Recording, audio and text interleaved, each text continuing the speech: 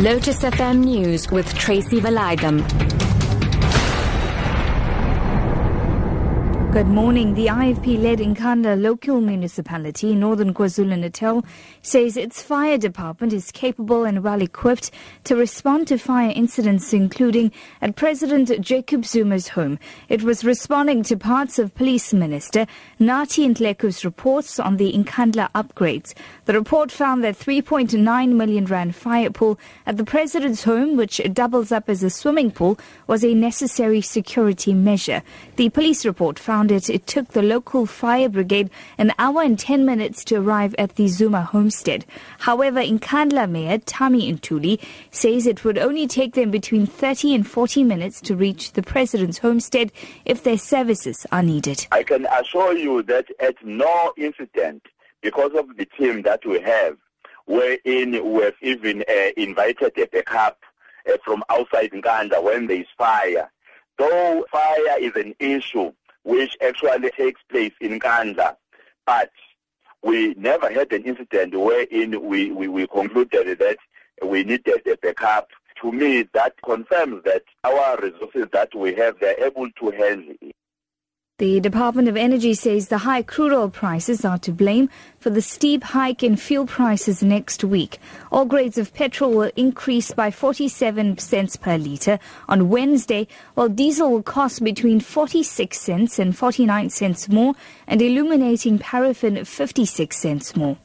7 people have been killed in a head-on collision between 2 minibus taxis on the R61 between Port St. John's and Libode in the Eastern Cape. 3 critically injured passengers have been rushed to the Nelson Mandela Academic Hospital in Mthatha.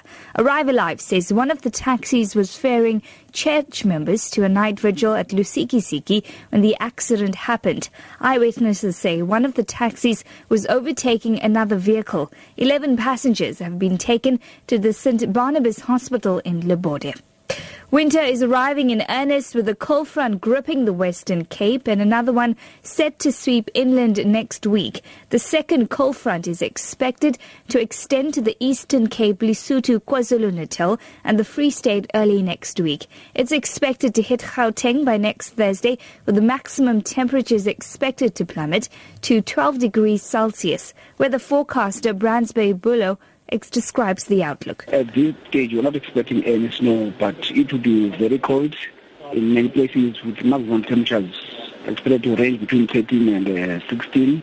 Then Monday, Tuesday, the cold conditions will persist in the Western Cape, especially the areas over the interior, with the rain mainly confined to the coastal areas. The authorities in Paris say they'll no longer tolerate the traditional practice of attaching padlocks to the city's bridges as a symbol of love. From Monday, the padlocks are to be removed. The BBC's Hugh Schofield has more. What started as a bit of harmless, romantic fun has turned into a scourge and an eyesore. The Pont des Arts, the elegant pedestrian bridge next to the Louvre, is now covered in a thick crust of lovelocks, getting on for 1 million, say the authorities, and weighing nearly 50 tons. Couples who come from around the world attach a lock to the metal grille that forms the bridge's balustrade and then throw the key into the Seine. It's a practice that's since taken off in cities around the world. But having started the trend, Paris is now taking the lead in stopping it. Your top story at 8, the IFP-led Nkandla local municipality in northern KwaZulu-Natal says its fire department is capable and well equipped to respond to the fire incidents, including at President Jacob Zuma's home. For Lotus FM News, I'm TRACY VALAYDHAM. I'll be back with more news at 9.